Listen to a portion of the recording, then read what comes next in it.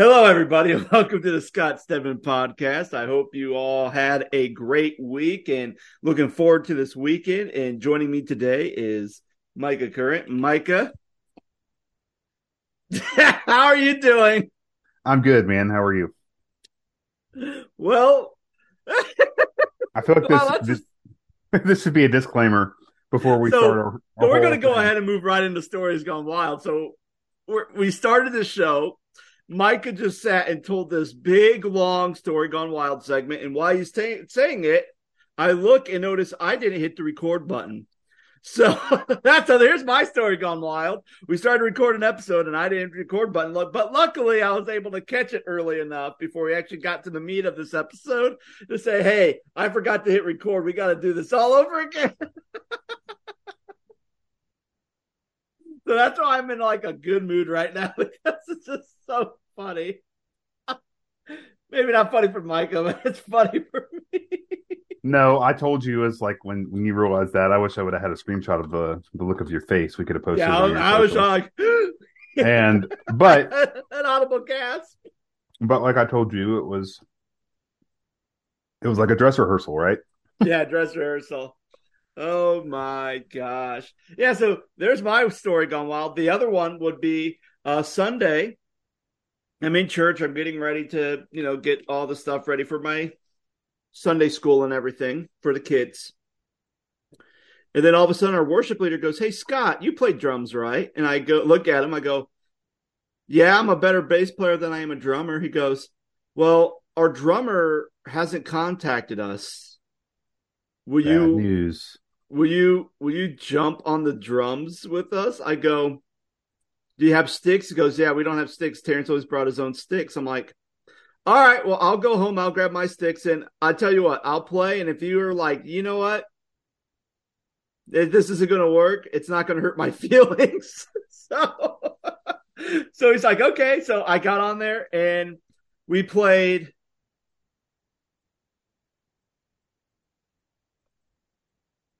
We played "Glorious Day." Um, "We Fall Down," and "Revelation Song" right at the beginning. And those were the three songs I played. And when he says, "Hey, we're going to play Revelation Song," I'm thinking, "Oh crap!" Like, Well, just to be clear, right? Your church has two different services. One's like a contemporary, one's a yeah, we traditional. have a contemporary. I saw that you posted about this yesterday. Yeah, we have two services, and yeah, so I'm up there. So here I am playing drums, and I'm just like, okay, let's not screw this up. So we went and the worship leader's like, "Hey, I mean, you can keep a steady beat. That's good." So I'm like, "All right, cool." And I'm like, and I told him like, I do have to go up for Sunday school, so I won't be able to play the rest of the set. He goes, "Oh, that's fine." So I'm like, "All right." So I played drums for 3 songs yesterday on When's the la- an electric drum set, by the way. Which every time there'd be a couple times where I'd hit stuff, I'm like, "Oh, I'm hitting the rim because I'm not hitting the pad because I'm used to not hitting in a small circle." So yeah, so that was my story gone wild, Mike. What was yours? well, now that I've shared it once, I'm just kidding. I want to go back to your drumming really quick. When was the last time that you played drums for a church service? Oh, at least Camp probably. Marengo, 1999. No, I mean, I played some. I mean, no, I played. I think the last time I've actually played on my drum set for a worship service would have been 2015. Oh, cool. Yeah, so I play drums. I'm a worship leader, but like I also have experience playing drums and other instruments. But I think it's been about a year for me that since I played drums in a worship service. So Mm-hmm. I love it. That's one of my favorite things to do in worship is play drums. Like I feel like I cry. I feel like I just I get really aggressive. I feel like if I'm not like sweating bad, profusely by the time I'm done, I'm not done my job right. Like it's just a cool feeling to play drums in a Yeah. worship setting. See, I Um, always feel like I'm having a panic attack when I play drums. Like, oh, I hope I can keep pace and I don't slow everyone down or speed everyone up. well, the best part is if you drop a stick or if you break a stick or if you're going for that big fill and you mess the fill up or Or you try, or like you go and you try to hit the cymbal and you completely miss the cymbal. And you just look stupid on especially on camera. electronic kit. Yeah. Or you Anyway, hit the or you hit the top of the cymbal pad, and it's not the actual one that has the sensor that makes the noise. So you just hear clink. Yeah.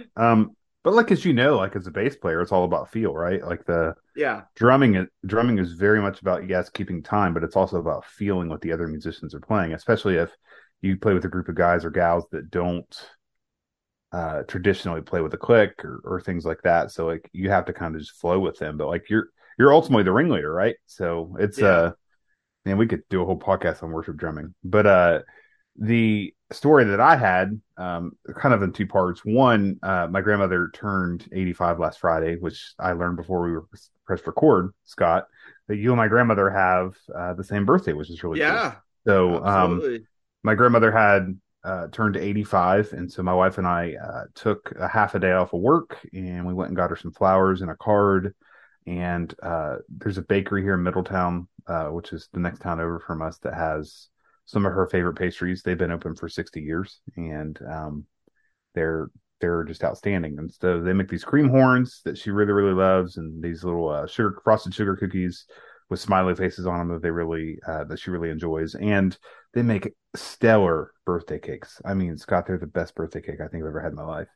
And so we stopped over there, grabbed her some stuff, and we were talking a little bit about the weather before we hit record, and it is pouring the rain in Southwest Ohio. And Scott, I think you mentioned it was raining up in Columbus, and I, I don't remember it just raining that hard for that long, in a long while. And so we're sitting at my grandmother's house, and we're just cutting it up and having a good time with her and celebrating her life and her birthday. And um, my grandmother's always been afraid of the weather, whether it's tornadoes in the spring and summertime, or a blizzard in the winter. Right? She's just terrified of the weather. So um, the woman always has weather on the TV, weather on the radio, looking at weather on her phone or her tablet or iPad, whatever.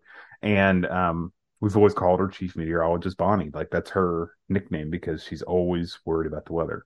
And so um, we're sitting there, and I'm like, Grandma, why are you so worried about the weather right now? We should just be celebrating your birthday. And she kept rewinding the DVR and rewatching the weather report. And so my uncle's sitting there, and Alicia and I are sitting there, and some other family members that kind of come in and come out during the time that we were over there. And they were, um, we come to find out that my grandma was, terrified of tornadoes, and she's lived through a couple in her life. And so she was like, I just want to know if a tornado's coming.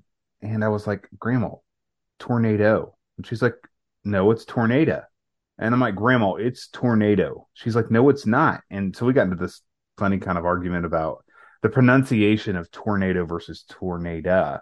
And so, Scott, I was telling you that you can Google a word and learn how to pronounce it. And so, like now there's this new feature that you can actually slow the pronunciation down. So I pulled it out and I played it for her, and she just kind of rolled her eyes. But in her eyes, at 85, I think she can say whatever she wants and however she wants to say it. So she also says the word wash instead of wash, crick instead of creek, and now tornado instead of tornado.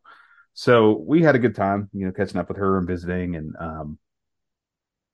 uh, the rest of the weekend, part two of the story, especially in the Gone Wild piece of it, was that we had been renovating our home, and the week before last, our water softener went out, and we learned that the water softener was like the one that came with the house, and the house was built 20 years ago. And Yeah, so we we had a guy. His name's Jamie. He's a fix-all handyman. The guy can do anything, and if he doesn't know somebody who can fix, or if he can't fix it, he knows somebody who does. And so Jamie and Ed came over, and they installed our new water softener, and we thought everything was good. And we found out that there were two drains instead of one, and so they didn't hook up the second drain. And one of the days last week when we came home from dinner one night, there was water shooting everywhere in our utility room.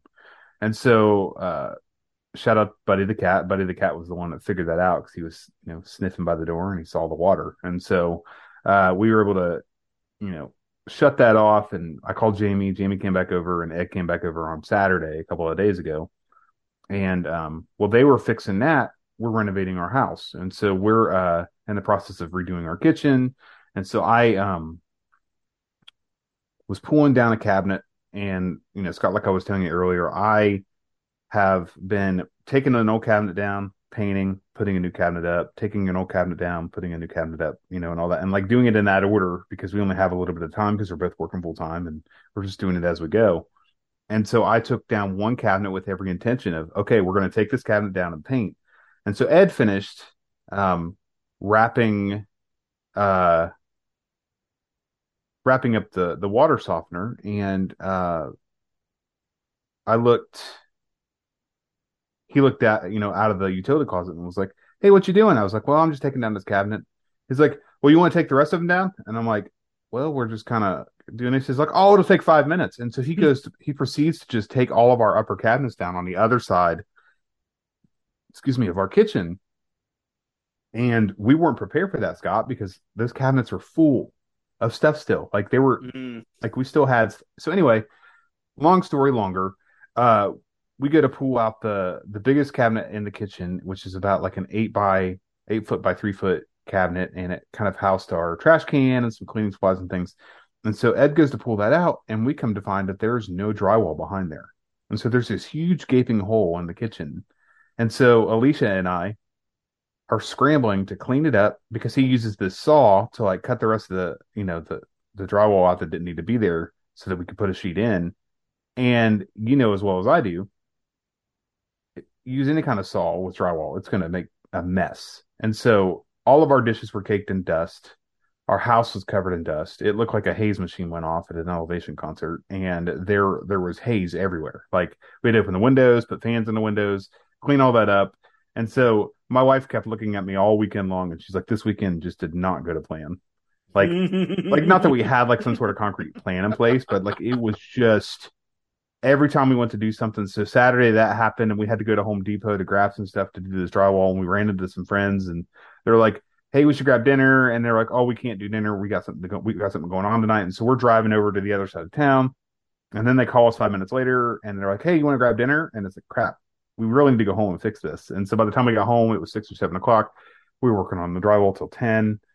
It was just crazy. And then yesterday we went to lunch and ran into some people and they're like, "Hey, you want to grab some lunch and then grab ice cream?" It's like every time we went to work on the house, basically, it was just something tried to prevent us from doing that. But we got a lot done in both days when we were working on it. But it was definitely I guess, a weekend gone wild instead of a story gone wild, starting with Friday with my grandmother turning 85 and then, kind of wrapping up with the infamous hole in the drywall. I mean, it was just one thing after another this week or weekend. Yeah.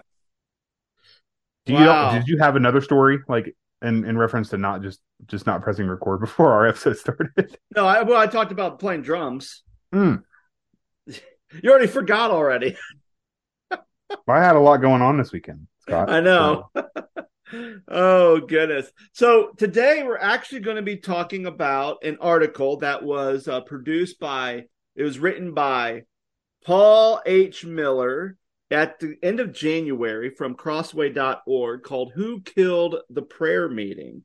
And I thought this was, well, you thought it was interesting because you sent it to me and I read through it. And I was, it really just kind of hit me in a certain place because I can remember when I started going back to church and stuff, we would have prayer meetings, or maybe we would have like a 24-hour prayer vigil, and there were a lot of times, like even as recent as probably 2015, 2016, I'd say even 2017, like I was involved in a prayer meeting in Virginia, and it was, and I have mixed feelings about that, just how everything went and kind of the response people had to the prayer meeting. So I thought this was a great article. And again, you can find this at crossway.org/article/who killed the prayer meeting.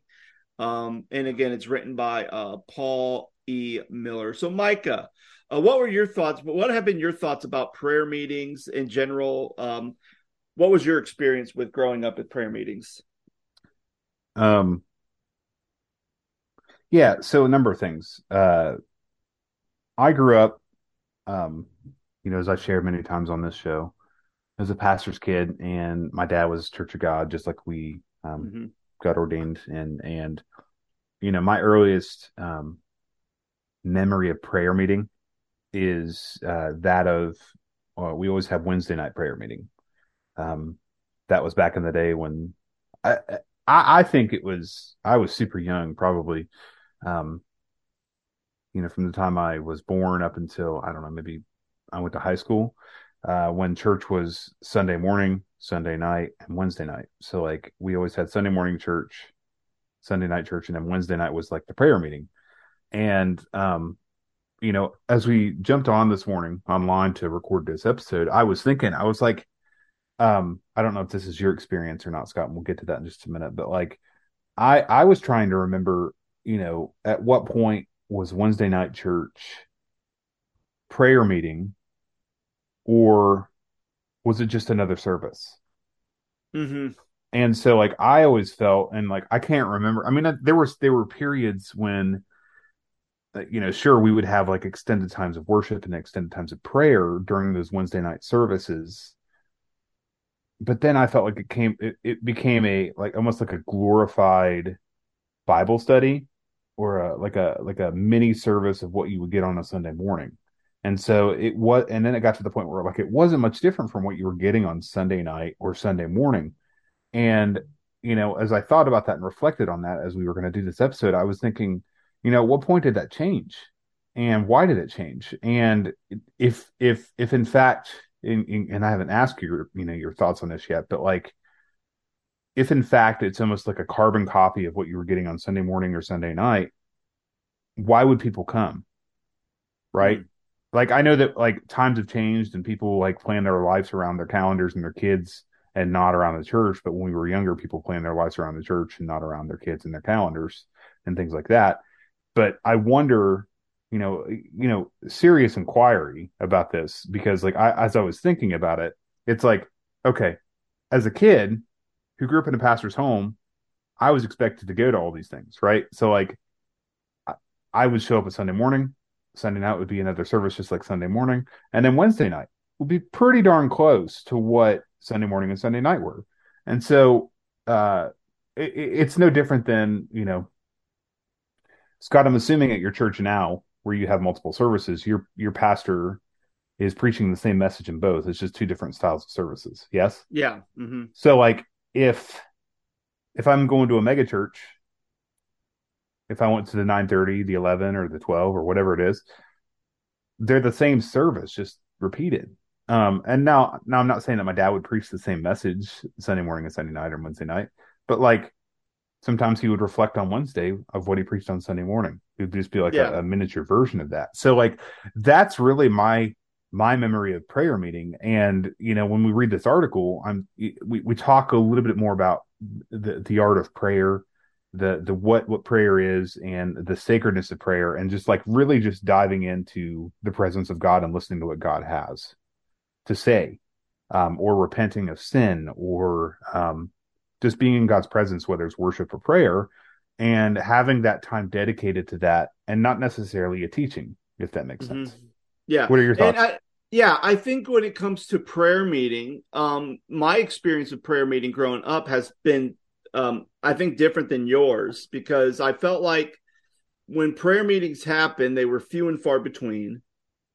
And when they did happen, they were specifically devoted to praying, but there was always a kind of a flow to prayer. It started with like maybe there'd be like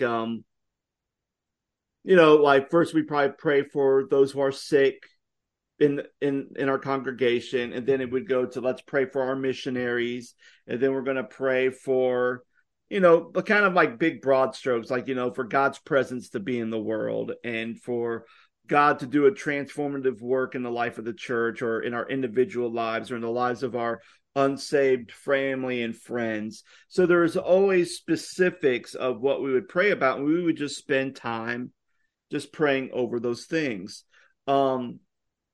A lot of times if I hear, and I'd say that was probably like my earlier memories of prayer. And then when I would hear about prayer meetings, maybe in college or something, that people were doing something, it looked very similar to what was Sunday morning. Usually it would be like, okay, welcome to prayer meeting. Here's a little devotional. Now we're going to pray for a little bit. Now we're going to have some worship, some singing time, and then that's it. And then we're done. And it's like, okay, like, especially when I had that foundation of prayer meeting means we are praying and we are praying for different things. We are praying for one another. We are praying in community, and even praying individually too. So there was always a mixture of prayer. So you go from something kind of organic where prayer is the focus to now it's like, well, there's other things, and then prayer kind of becomes a hefty side dish. And I think you mentioned something earlier where you said something about what becomes, I don't know what, I can't remember the term you use, but something like, is it systematic? As Yes. we pray, is it something that, well, here's kind of a system and we're going to stay true to the system and we're not going to allow the Spirit to kind of take over and do what it needs to do in our lives, or kind of help navigate our prayers. And Well, the article says that a little bit, right? Like oh yeah, it talks about secularism and people not wanting to sit still before the Lord. yeah, and even not only that, but it talks about secularism, but it even talks about the idea of even a good theology on prayer. I think is important too, Mm-hmm. because what is prayer like? Because if prayer, if what's being modeled on a Sunday morning is prayer's kind of this public display of worship, where we're just going to pray for the start of our service. We're going to pray for the end of our service. We're going to pray for those in need. And then if it doesn't translate to the home, like, yeah, I could pray for needs. And that's where I think a lot of times within Western society, where prayers are all about needs. Mm-hmm. I want this, or I want to get this job, or I want my sick relative to get better. And there's nothing wrong with praying those things. But then when you don't get that job, when your loved one doesn't get better, then what now? And there's like something within the section of the secularism killed the prayer meeting, where it says, like, if you doubt something, you don't think it works, so you don't use it. And I think especially now in kind of our postmodern society, I mean, there's more and more people going like, well, prayer's just kind of more superstition, like it doesn't work, like, or they ask the questions, well, as a kid I prayed for my aunt Rhonda to get better, and she did it, and she died. How do you, and then as a pastor, or even as a good church member, how do you answer that question? And usually the default is, well, I guess it wasn't God's will. And it's like, okay, like, and I think for some people, they just won't accept that answer. And I think a lot of it stems from, is not necessarily both parties are wrong in kind of their approach, but I think it goes back to, what is prayer? How do we pray? And and how does that shape how we not only answer the prayers where we do see God working in extraordinary ways, and where do we see prayer where we don't really, at that moment, don't really see God working because things are not getting better. Mm-hmm. I, I think what I would say to that, like, yes, I'm agreeing with you, but like I think that what I would say to um, kind of the corporate model that we see in churches is that it's an act of worship, but then again we kind of have to come back to that whole realization that not everybody has been in church their whole lives, and so maybe they don't understand. They're really trying to find this God and navigate the relationship with Jesus. Um, you know, salvation is really that first step, right? You come to church, or we shared this in another episode. I think it was the SPC episode, but like Mm-hmm. you get led to Jesus in one way, shape, or form. Whether it's McDonald's parking lot, Walmart parking lot, uh, the pharmacy or the church. Like that first encounter with Jesus and salvation is kind of like your entrance into the church, so to speak. And so um, people may not know how to pray, and people may not understand prayer, and people may not understand uh, what it means to sit in the presence of God. And when we did the Asbury revival episode, maybe that's why some people were super skeptical of it, because they didn't understand why people would just want to go sit in a chapel and worship and pray and seek the Lord endlessly, right? Yeah. And I think what it boils down to is that people just don't know um, prayer. They don't really understand prayer. They don't understand worship. And, as a worship leader, some of the craziest times in my ministry have been, there's this outpouring of the Spirit, and there's these Sundays where worship is going really well, and worship is going really well, and teaching and the Spirit's really there. And then there's Sundays where you look out into the audience, this guy or this gal have got their arms crossed, and they look miserable being there. But maybe they don't go to church on a regular basis. Maybe they don't know Jesus. Maybe they don't know how to pray. So it's, to me, I think we need to go back to the fundamentals and teach people what these things are and why, versus just assuming that they would know. Would you agree with that, or? Yeah, I do. I would agree with that. I mean, I would I agree. feel like you're not convinced. No, I'm convinced. No, I'm convinced. Sorry, I'm just processing. So, Well, no, like, if I could take it a step further, like yeah, maybe go ahead. maybe it's an easy cop out. Just like, I can't go to church because, or I can't do this because, or I can't serve because, or Scott, I can't help you with children's ministry or student ministry Yeah. because. Everything's an excuse these days. I don't Well, know. and I think it's two. I think it's that. I think the other side of it is I think people who want to come to a prayer meeting will come if it benefits their need or it benefits their agenda. And here's what I mean by that. So at the beginning of this episode, I talked about how in 2015, 2016, we had a prayer meeting. I felt mixed about it.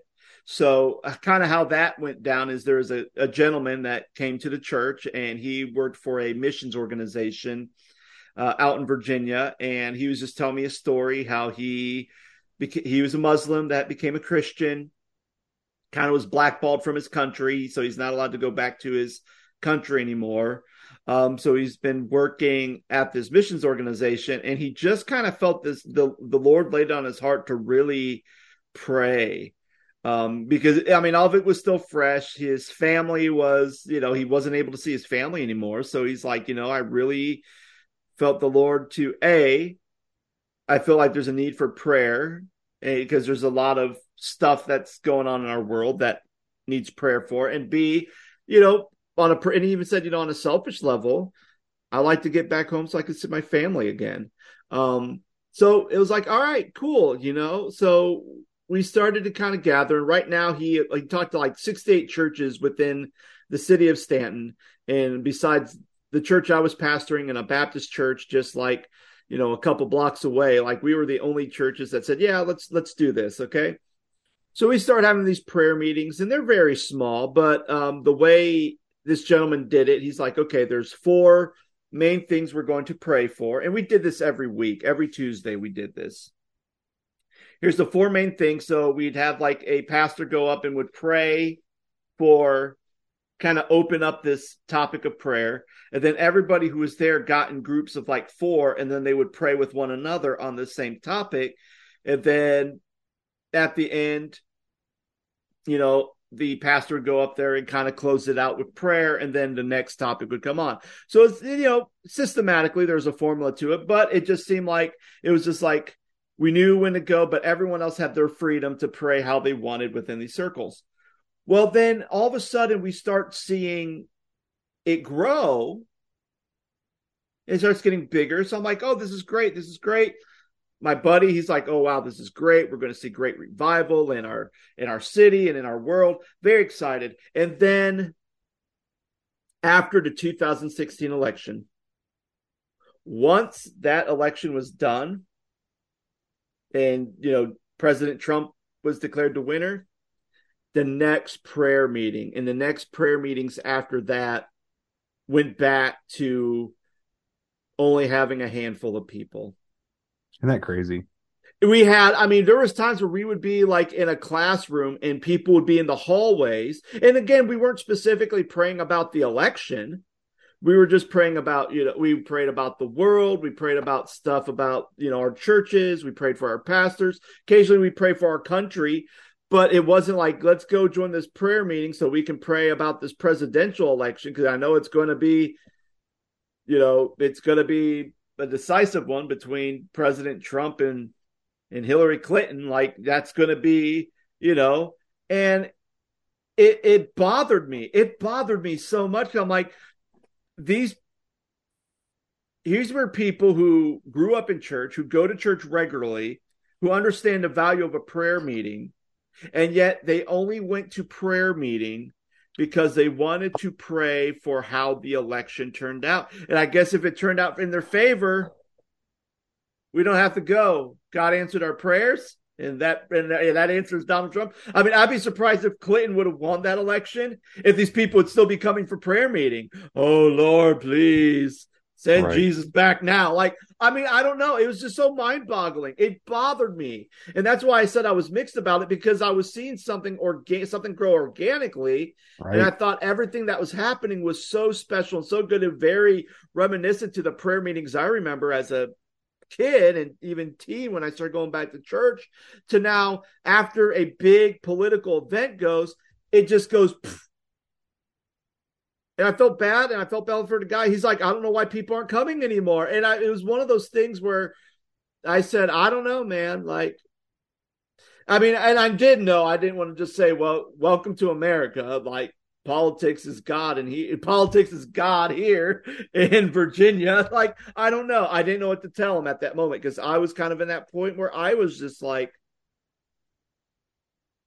what the heck? Like, this is ridiculous. Like, I don't know. It was so disappointed. I was so disappointed with just how it fizzled out as quickly as it did because of the 2016 election. So, kind of to piggyback off that, but kind of like to steer the conversation, towards that article that we were talking about, mm-hmm. The term secularism. Mm-hmm. Do you think that has a lot to do with what you're talking about, especially in respect to it almost feels like, oh, I want to come to church and pray on a certain topic, and if it doesn't go my way, I'm just done with church. Like, what kind of an attitude is that to have? And if you read God's word, like, how many times did David repent, or how many times did Paul pray to the Lord, like, take it away, like that. God isn't always going to answer prayer, right?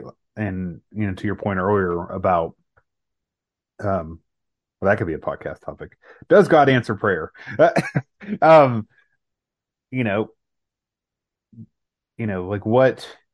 what kind of an attitude is that to have in reference to secularism? Like, secularism is defined as the principle and separation of the state from religious institutions. Mm-hmm.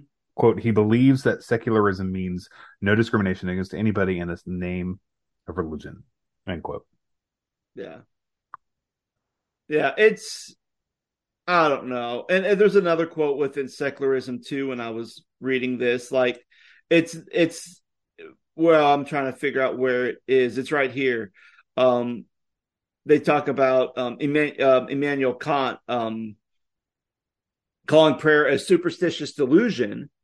And then he says, Kant's God is distant and non-personal. Ignoring God is far more effective than denying his existence. If you ignore him, he disappears. And I almost feel like, in regards to secularism within the church, and again, this goes back to how good is our theology about God and prayer and everything in between. If you only view prayer that, well, I can call upon the name of the Lord for whenever it benefits me, which again, the only time I feel like people call in the name of the Lord is when they need something, or when there's something present where they can't fix it themselves. It's like, okay, I cannot fix this issue. God, you're going to have to fix this issue. And then we pray to God, and then guess what happens? Maybe sometimes God does fix the issue, and it's like, yay, cool, problem solved, yay, God. And then we go back to living our lives like, okay, we'll put you back in the closet, God, and I'll pull you out next when I need you. And I feel like that is kind of the flow in the approach to prayer within not only a Christian secular society, but I would even say just in a traditional American Western society, is we treat God like he's a genie in a bottle.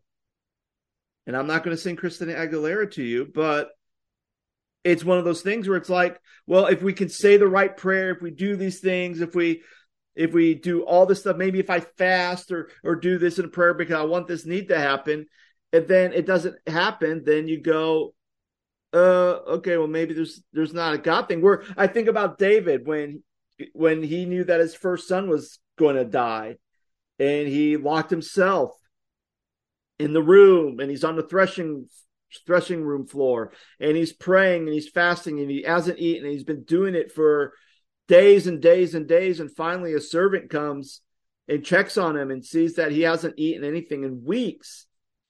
And it's like, he goes and he tells David, and David goes, "Oh, is my son dead?" And he goes, "Yes, your son died." And it says David finally gets up off the ground. He eats food. He showers. He takes care of himself. And everyone's just kind of shocked, but yet he's still considered to rely on God, even though his prayers and his outward devotion didn't come to fruition that he wanted. But he still was obedient to God. I feel like it's the opposite, where if I don't get what I need from God, then I'm just going to kind of be, well, I'm not going to call upon your name anymore because, you didn't really pull out. You really didn't come through for me in this endeavor that I needed. Yeah. And in the article, it says how secularism killed the prayer meeting. Mm-hmm. And, I'm guilty of this, but like a lot of churches, I think, gave up on the idea of like a Wednesday night prayer meeting because they just weren't working out. They weren't well attended. Do you think that we'll ever get back to a point where those become prevalent again? Well, I think if anything, if we continue to see this wave of this revivalism that kind of came from Asbury and kind of spreading across, like, not only college campuses, but even some churches are kind of promoting that they're having a revival or an outbreak of the Holy Spirit in their communities. If all that's legit and all that is moving through and we're starting to see that, then I wouldn't be surprised if people start getting back to prayer meetings. Because the thing is if when the Spirit comes upon you and you have a connection with that Spirit and you're starting to see transformation in your lives and the lives of people around you, then there's something that you want to continue to have more of that. And even though I believe that the Spirit can come for a season here or there, but if you want more of that, then you're going to be devoted. The danger of that, though, is are you going to start a prayer meeting because you've had this experience with the Holy Spirit? You're going to get a group of people at your church and you're going to have these prayer meetings. But is it because we're going to get this prayer meetings because we still want to keep this going? Are we doing it because we're hoping that the Spirit's going to bless us out and bless all our needs? Or are we doing it because this is just another expression of what God's doing transformatively in you? So now you want to kind of start putting away all these extra busyness, secular things in your life. You're going to say, you know what? I'm now going to schedule time for me to go to this prayer meeting because it is vital for my transformation in Jesus Christ. It is vital for the church's transformation to be a church that embodies the heart and soul of Jesus Christ's teaching. So I'm going to go to that. Like, are we going to see transformation? Or is prayer, again, going to be another systematic thing where, hey, we're going to ride this wave. And then once we get down to, all right, we had 20, now we're down to 4. Does it make sense for the 4 of us to meet at the church and pay the electric bill and why have the doors open if no one shows up? It's like that sort of thing. Like we try to we try to systematically think like, okay, is this beneficial because we're not seeing the numbers we once were? Or is this beneficial because we're paying more money into this through keeping toilet paper on the racks and lights on and water fountains going? It doesn't, it's that sort of thing where we start to kind of think of prayer meeting as a business model instead of a actual spiritual force. Mm-hmm. Well, I think too, like, and we could have this conversation, it's a whole separate conversation, but like the idea of, does it have to be in the church? Do you have to have a prayer meeting in the church? Does it have to be in a physical location? Yeah. Such as your church building? And my answer to that is probably not. Mm-hmm. The ideology behind, oh, we have to have church in the building. Well, if you're worried about bills and finances and stuff like that, then that's a whole other conversation. However, if you want to be adamant about having a small group or a life group together where you actually, dive into the text of the sermon series or whatever that you're teaching, but like really make a time in that hour and a half to, be intentional about praying with one another and what you need prayer for. I think it's completely appropriate to have that wherever, right? Like in people's homes. What does the Book of Acts say about doing life together? And I think that can include prayer. And that is how I think, as I made the point earlier, like people don't really understand prayer or get prayer as new believers. Being involved in a life group setting can certainly do that, where you can understand prayer at a deeper level and bring somebody along that may not understand it. Mm-hmm. Yeah. Yeah. Yeah, absolutely. I mean, it is heartbreaking, right? It Like is. we grew up in an era, I think, where that was kind of dying or phasing out. And now, like you're saying, with things like Christian colleges across the nation, really diving into seeking the Holy Spirit and praying together and worshiping together like never before. Yeah. Like I said in that episode that we did about Asbury, it's kind of hard not to be resentful of the fact that like that's something that you and I, as pastors and leaders of churches, have tried to do for so long, for so many years, and it just seems like our generation turned their back on the church because they didn't feel like there was a place for them.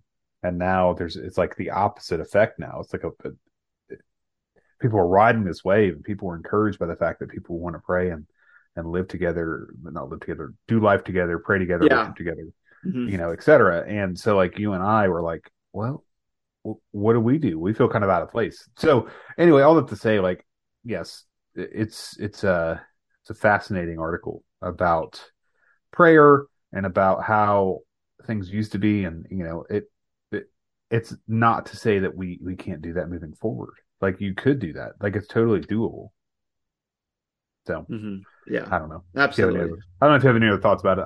I feel like it was a great read. It's a great read. And I think this was before the revival broke out too. Yes. When this was published. So hopefully, we might see another article from Paul Miller being like, hey, it's almost kind of like when Time Magazine put that thing in the 60s where he put, God is dead.